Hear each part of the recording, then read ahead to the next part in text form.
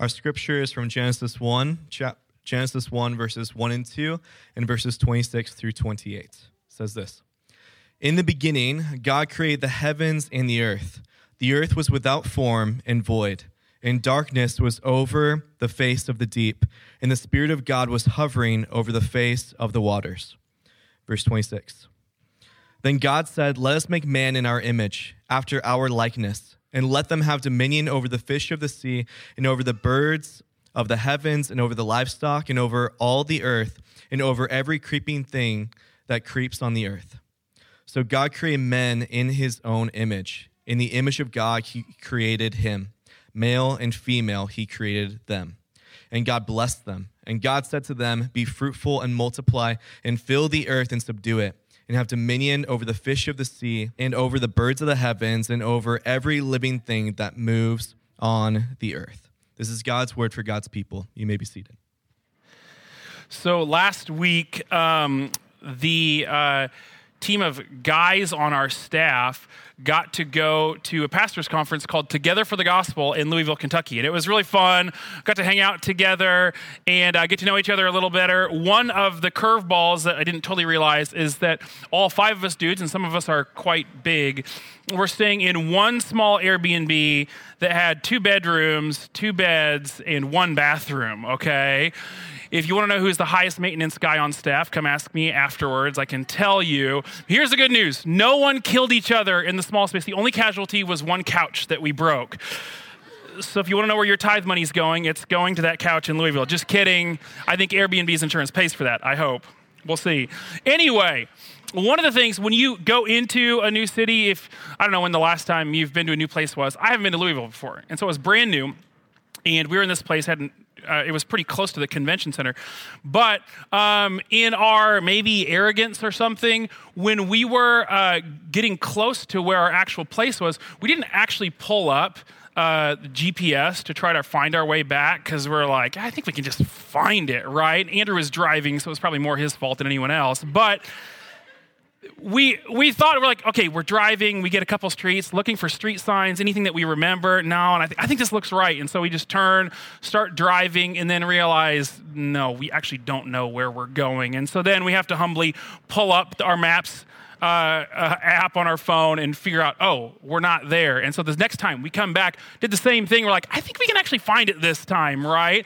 We drove again, took a couple turns, and we're like, we're not actually there. We missed it again. I think a third time we tried, and we realized, okay, the maps in our head are like not accurate with what reality is. And so every time we had to pull up the GPS, try to align with what the actual layout of the city was, and then we got our way back. But hey, we made it through, and it was all good. Now, for you, in a city that you know, like Omaha, unless you're brand new to the city, I would guess that all of you that are in this room, as you drive home to go home for lunch or to go home to take a nap or whatever, my guess is that none of you are pulling up an app like GPS to find your way home. Like, you know exactly where your house is, you know exactly which roads to take, you know exactly where to turn, and you have an accurate mental map of where you're supposed to be going, right? I would assume, unless you're brand new.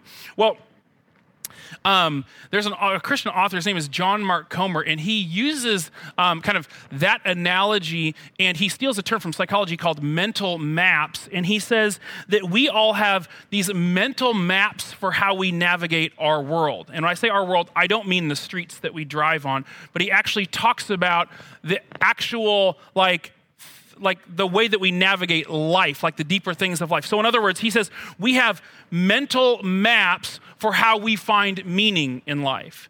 We have a mental map for what we think it looks like to be in a healthy relationship. We have a mental map for what it looks like to be an effective parent. We have a mental map for what God is like. And then maybe ultimately we have a map in our minds, a mental map for what it looks like to flourish as a human being, to flourish as an individual. Now, Comer points out a problem, and he says, problem is, much like our time in Louisville, if your map in your head of what flourishing looks like for you does not align with reality, you're going to find yourself lost.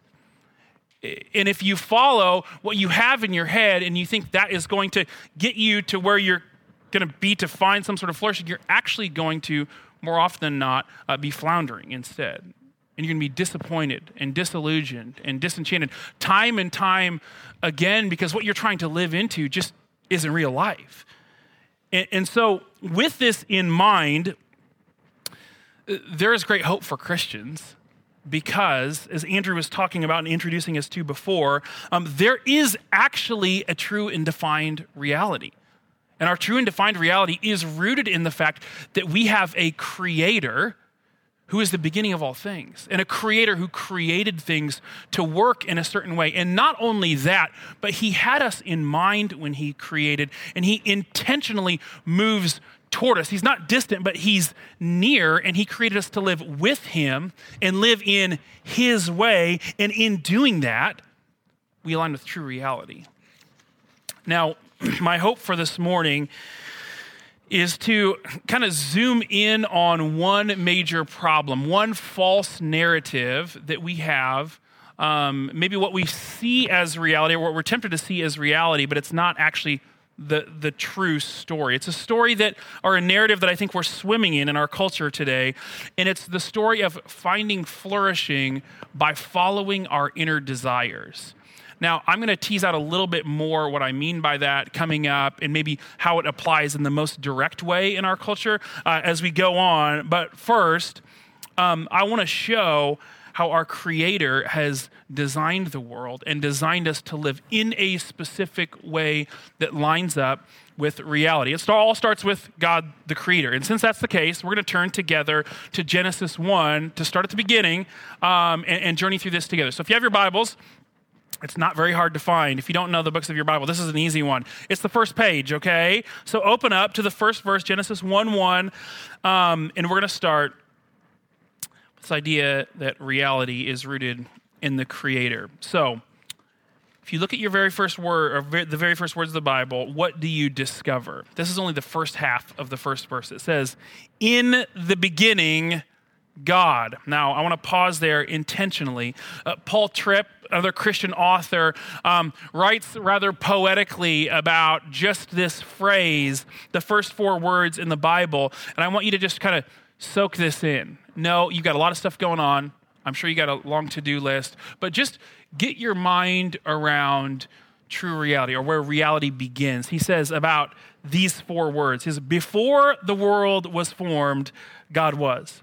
Before the sun, moon, and stars lit up the sky, God was. Before the first flower bloomed, God was. Before the first crash of thunder, before the first gust of wind, before the first fall of snow, God was. Before Adam experienced breath in his lungs, before Adam ever laid eyes on the beauty of his wife Eve, before they walked, talked, laughed, hugged, God was. Before the first anything, God was." Now, we need to be reminded sometimes that all that we see in here at one time, it didn't exist. And before that, before any of this was created, God existed. And you know what? He was happy. He was joy-filled. He was satisfied. He was at peace. He was still loving and beautiful. And he was perfect and satisfied as Father and Son and Holy Spirit. That's how existence was for eternity past, before any of us came on the scene. Then, in love and in grace, he created. The rest of Genesis 1:1 says, as many of you know, "In the beginning, God created the heavens and the earth." Now, if you proceed through Genesis 1, you see that you see the creation of sun and moon and stars and animals and birds and seas and fish and all of these things. And the Genesis account is accentuating how this God, this specific God, is over everything. Everything came from him. He is the source of everything. And at the end of this list of things he creates, in verse 26, it talks about us. It talks about humans, you and I. And it not only tells us about humans, but it tells us for the purpose which we were created. So let's look at verse 26 together. I'll put this on the screens. It says, "Then God said, 'Let us make man in our image, after our likeness, and let them have dominion over the fish of the sea, and over the birds of the heavens, and over the livestock, and over all of the earth, and over every creeping thing that creeps on the earth. So God created man in his own image. In the image of God, he created him. Male and female, he created them. And God blessed them.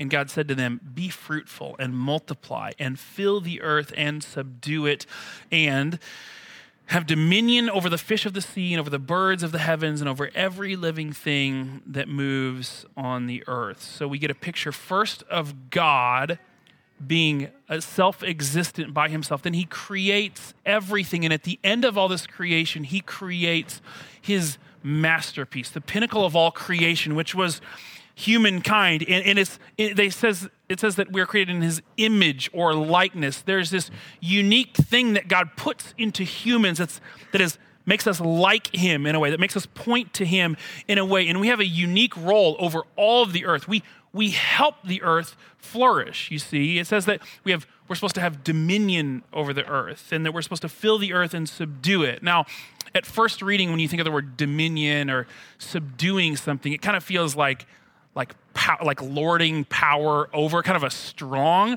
thing, when in reality, the word subdue is more of a gentle and intentional development. It's almost like cultivation. So like, if you think of like a gardener who like cultivates something and helps something grow by weeding and helping care for something and water it. So,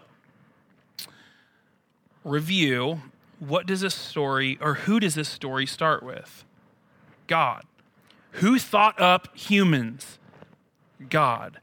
Who gave the unique, intentional purpose to humans? God. Then who would know how humans flourish? God, right? Who holds the keys to true reality? Whose mental map is ultimately correct? It's God's, right? Now, I don't know about you, but when I think about this and the fact that God knows all, it reminds me that maybe I don't know everything. And I don't know about you, it's hard for me to admit that the thoughts I have and the convictions I have aren't truly, like, they aren't always right. They aren't always accurate. I don't know if I'm just like arrogant, but I'm like, surely my convictions, my gut level convictions, they have to be right? I don't know does anyone know? Anyone like me? Well, I think, so then I'm reminded through history how many stupid things I've actually done and how many ways I've gotten it wrong before. Like I was just thinking, when I was in 6th grade, and I was in Atkinson Junior High, and I went to my first ever school dance as a 6th grader, first ever, and there was this girl there named Nicole. And okay.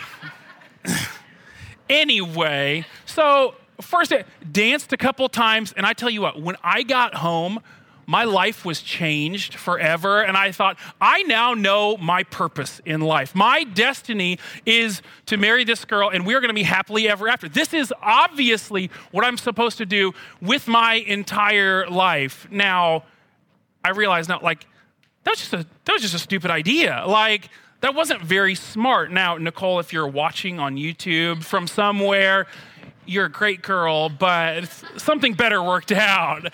I mean, for real, like, my wife is amazing and great, but we like to think that we grow out of, like, obviously a silly example. We like to think we grow out of these things, but if you look back, time and time again, there are things that we have a burden for, things that we feel like are deep in our hearts, and we're like, wow, maybe I wasn't exactly as right as I thought I was. Our whole lives, we're prone to believing that we are the ultimate source of guidance, that it's from in here, right? And this me-centeredness has led to one false story that I think is just sweeping through minds of really all of us. It's prevalent in films and in music, and it's probably more embraced fully in more progressive areas of our nation than maybe here, but it really is the water we swim in. And I think it's only going to become more and more prominent in the next 5, 10, 15 years. And I'm going to call this false story or this false narrative moral relativism. Okay? And let me throw up a simple definition for you. Moral relativism says There is no such thing as absolute right and wrong. Individuals and cultures are free to come to their own conclusions about morality, and those are, by default, correct. Okay?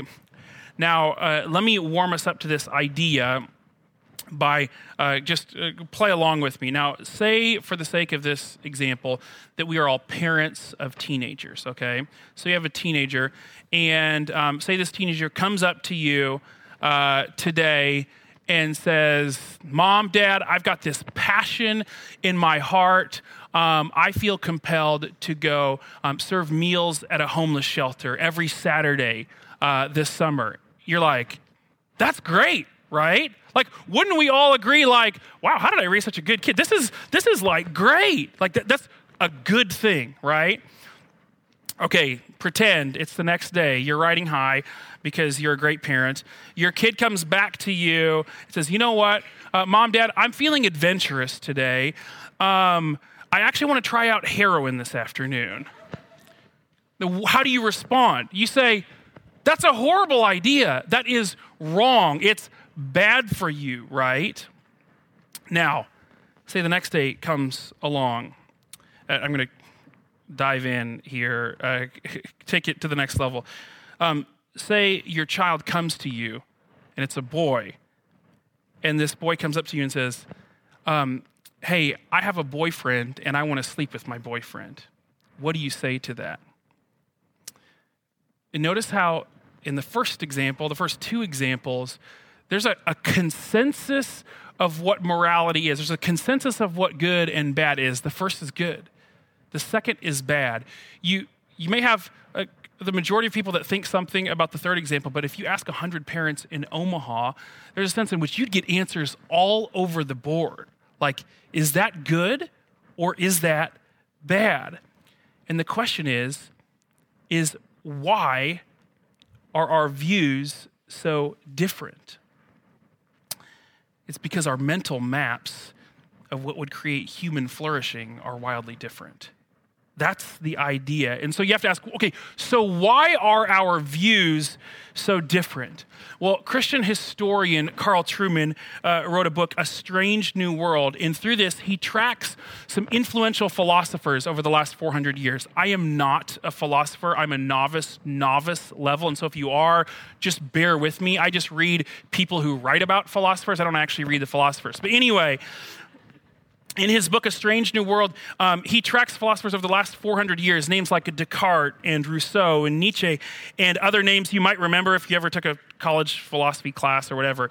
And he shows the trajectory of how thinkers slowly began taking God out of the equation when it comes to human meaning or human flourishing. And after they took God out of the equation, they started placing self at the center. The individual became the king, essentially the creator. And not only this, but their philosophy evolved into the most important thing about yourself. The truest thing about yourself, the thing that identifies you at your core, is your inner desires and feelings. That's who you are.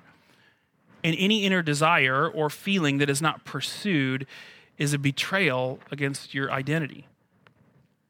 Church family, this is the water we swim in. And so we have to know and be aware, even when we're trying to discern our way through circumstances, make decisions in life. We have been brought up and trained up, swimming in this water to where our ultimate guide, we're prone to think, is our inner desire, what we want to do, what we believe is right. And we have to know that that is, by default, as an American, the ultimate barometer of how we judge right and wrong. And where we've seen this in the very clearest way in our culture is in the place of sex and gender. Our you do you or follow your heart mindset, this thing that emerged out of philosophy, has collided with the idea of sex becoming casual in our culture.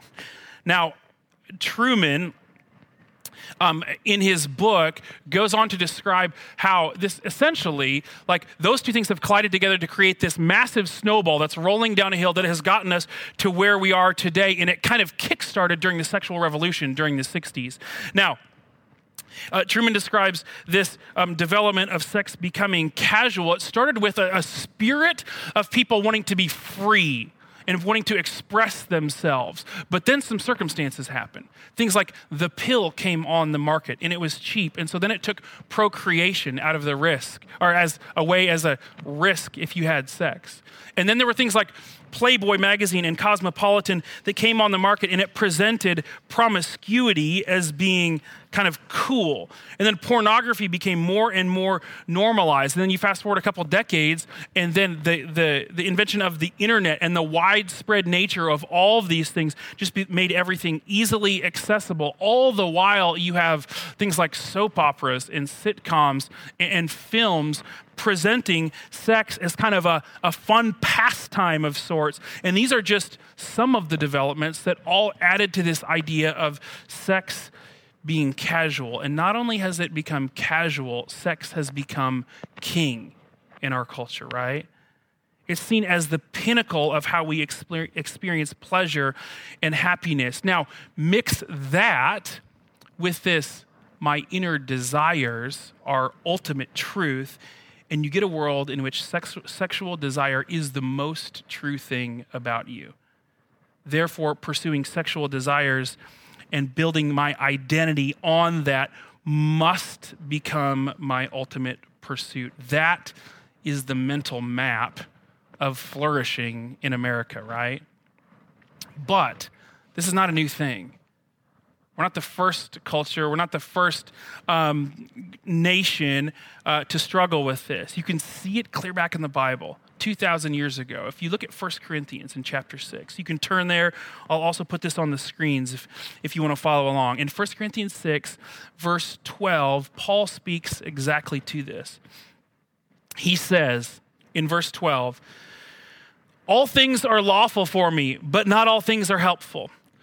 All things are lawful for me, but I will not be dominated by anything.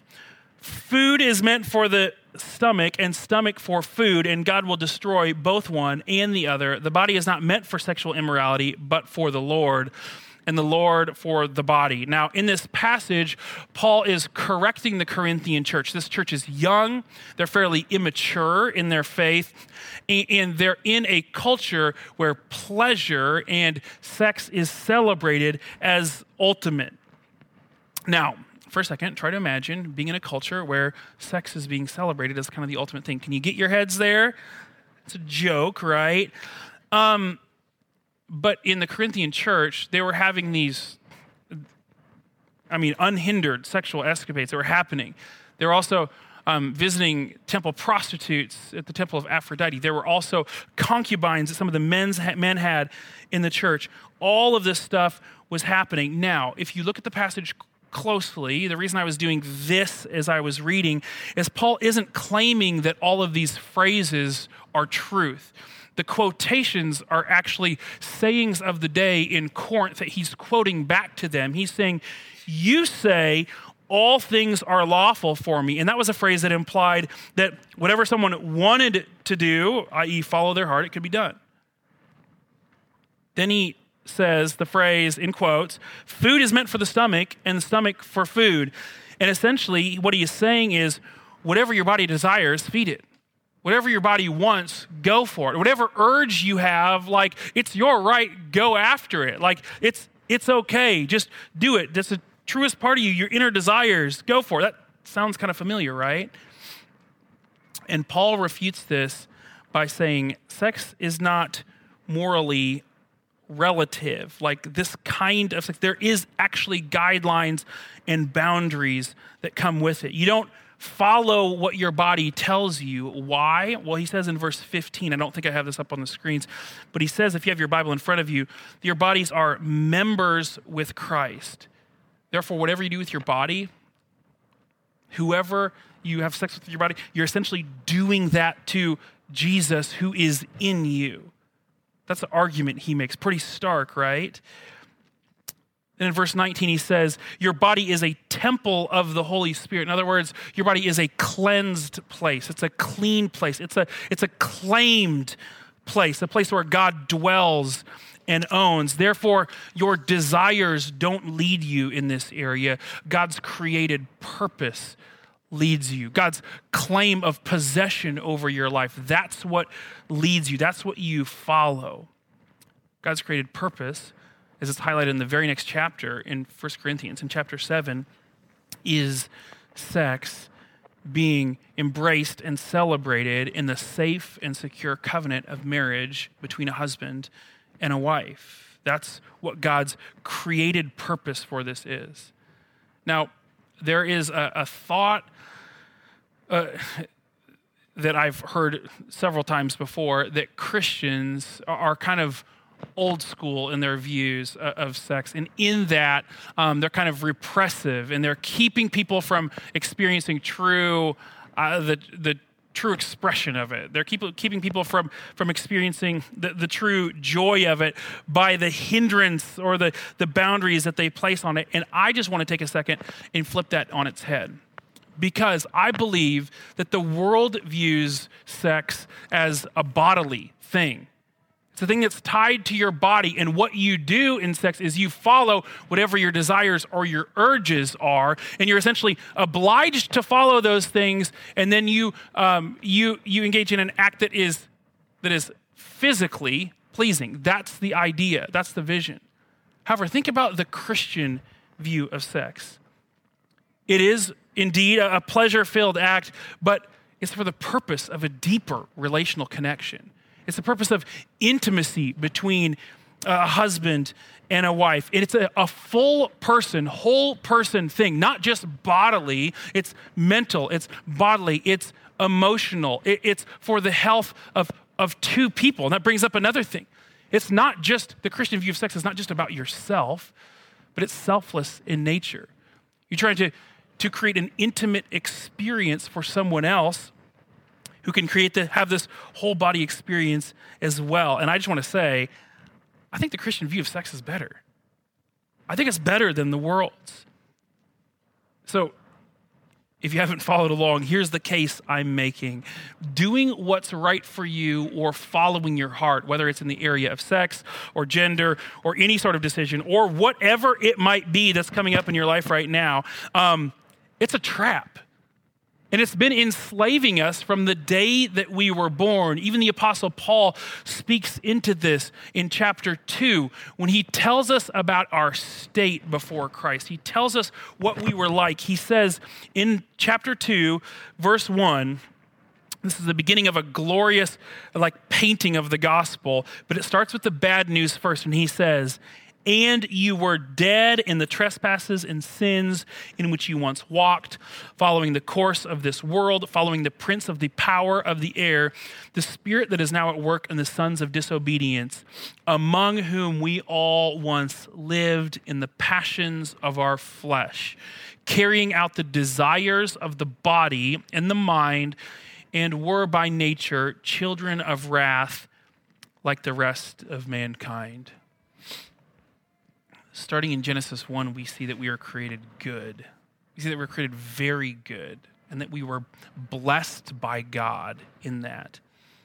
But yet in our selfishness, in our hearts, in rebellion, in sin, our heart's desires turned inward on ourselves, and we ran from God. We ran from our created purpose. We said, no thank you to God, and we ran the other way.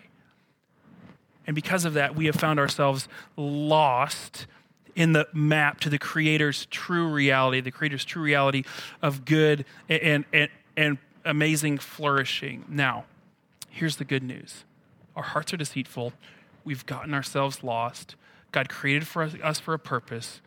We denied his purposes for us, but yet what does God do? I mean, think about what you would do if you created someone and they just continued to run away. But what does God do? In love, in grace, in mercy, God himself, Jesus, comes and finds us. He just doesn't offer us a map to get to where he is. He actually comes and pursues us in our lostness and finds us. Isn't that good news? And not only that, but he comes and he forgives us of our rebellion. He forgives us so that we no longer have to experience the grief and the shame and the guilt that we've experienced for all of the things that we've done. He offers healings for the wounds that we have had committed against us. He offers a whole life salvation. He offers good news to us, and he offers to recreate and repurpose us, to give us a new heart so that we can walk faithfully with him. We've been created. We messed it up. Jesus recreates us again. It describes the gospel in Ephesians 2, and then at the end of this beauty of being saved by grace through faith, in Ephesians 2:10, it says, it kind of uses creation language. It says, "For we are his workmanship, created in Christ Jesus," or recreated in Christ Jesus, "for good works, which God prepared beforehand that we should walk in them." So is true flourishing found in following our hearts? Absolutely not. True flourishing is found in the Creator himself coming to pursue us, to bring us back, to reconnect us with our true Father, to reconnect us and offer us abundant life that nothing in this world can do, recreating us for a new purpose, giving us a new heart. This is God's world that we live in. It's the Creator's world. It's his map, and flourishing for us will come. And when I say flourishing, I don't mean happy-go-lucky, trite, like comfort, ease, like, oh, you're just going to be happy all day. That's not what I'm talking about. I'm talking about forgiveness from sin. I'm talking about freedom and healing from difficult pain and wounds in our life. I'm talking about a deep satisfaction in God. That kind of flourishing will come when we surrender our desires to him and we walk in the good works that he's laid out for us. Now, because I know a good number of you, I know that what we've talked about as far as God's design, especially in the area of sex and gender, I know that that many of you are probably aligned with what I said. Not all of you, but I would say the majority of you are. Now, here's my challenge to you as you go from here. One thing that you could do is you could storm off to social media and you could start posting about how awful and sinful and horrible people are. And you can start talking about, you could, post about how awful our culture is and how we're all going to hell. Like, you could do that. Or you could do that if you're not a social media person, you could do that with your friends today and tomorrow. You could be the voice of condemnation. But here's what I want to encourage you to do. Would you be the loving presence of Christ moving toward people who have a different conviction than you? Would you be the loving presence of Christ who move towards people that maybe have a different lifestyle than you and begin to show them the compelling picture of Christ, who is the ultimate one who frees us? Show them Christ, the only one who can forgive for sins and forgive for the things that we feel guilt and shame over. Show them Christ, the only one who can give this abundant life that we so seek after. And show them that the Creator has a satisfying way, a more satisfying way, and it comes with surrendering our entire lives to him. Isn't this how we all got here anyway? That we had to be saved by grace. Somebody had to show us the glories of Christ, the beauty of a Creator, and to surrender our hearts to him. Could we be a people that step into those good works and do the same for others? Man, when you think about God being a creator and designing the world a certain way, doesn't it only make sense that we would give our whole lives to him? That we would surrender our hearts to him, that we would worship him fully, give ourselves to him fully. Doesn't that just make sense?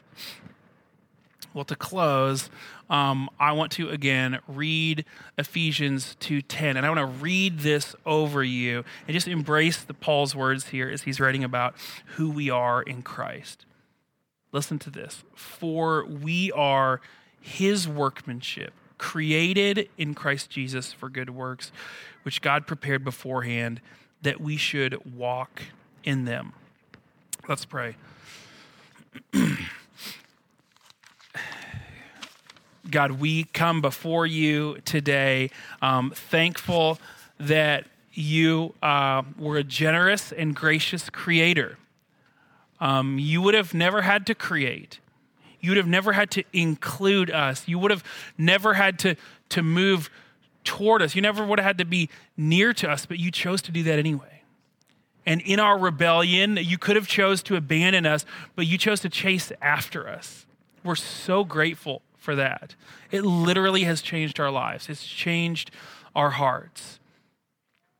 God, could we be a people who take the beauty of the good news of Christ, the beauty of having a creator who defines true reality in our kind of anxious and stressed out and depressed world of uncertainty? Could we be a people that bring the message, the concrete message of a creator who is firm, who's all-knowing, all-powerful, and who loves us more than we could ever imagine? God, I pray that you would also give our church family great wisdom and discernment as we navigate some of the complexities of the conversations around cultural things, especially things like sex and gender. Could you help us to show the love of Christ in these conversations and give us a vision for what your truth says, that we could walk in that and be your witnesses and ambassadors in all of our conversations. And we pray all this in your name. Amen. Praise God from whom all blessings flow. Praise him, all creatures here below. Praise him above, ye heavenly host. Praise Father, Son,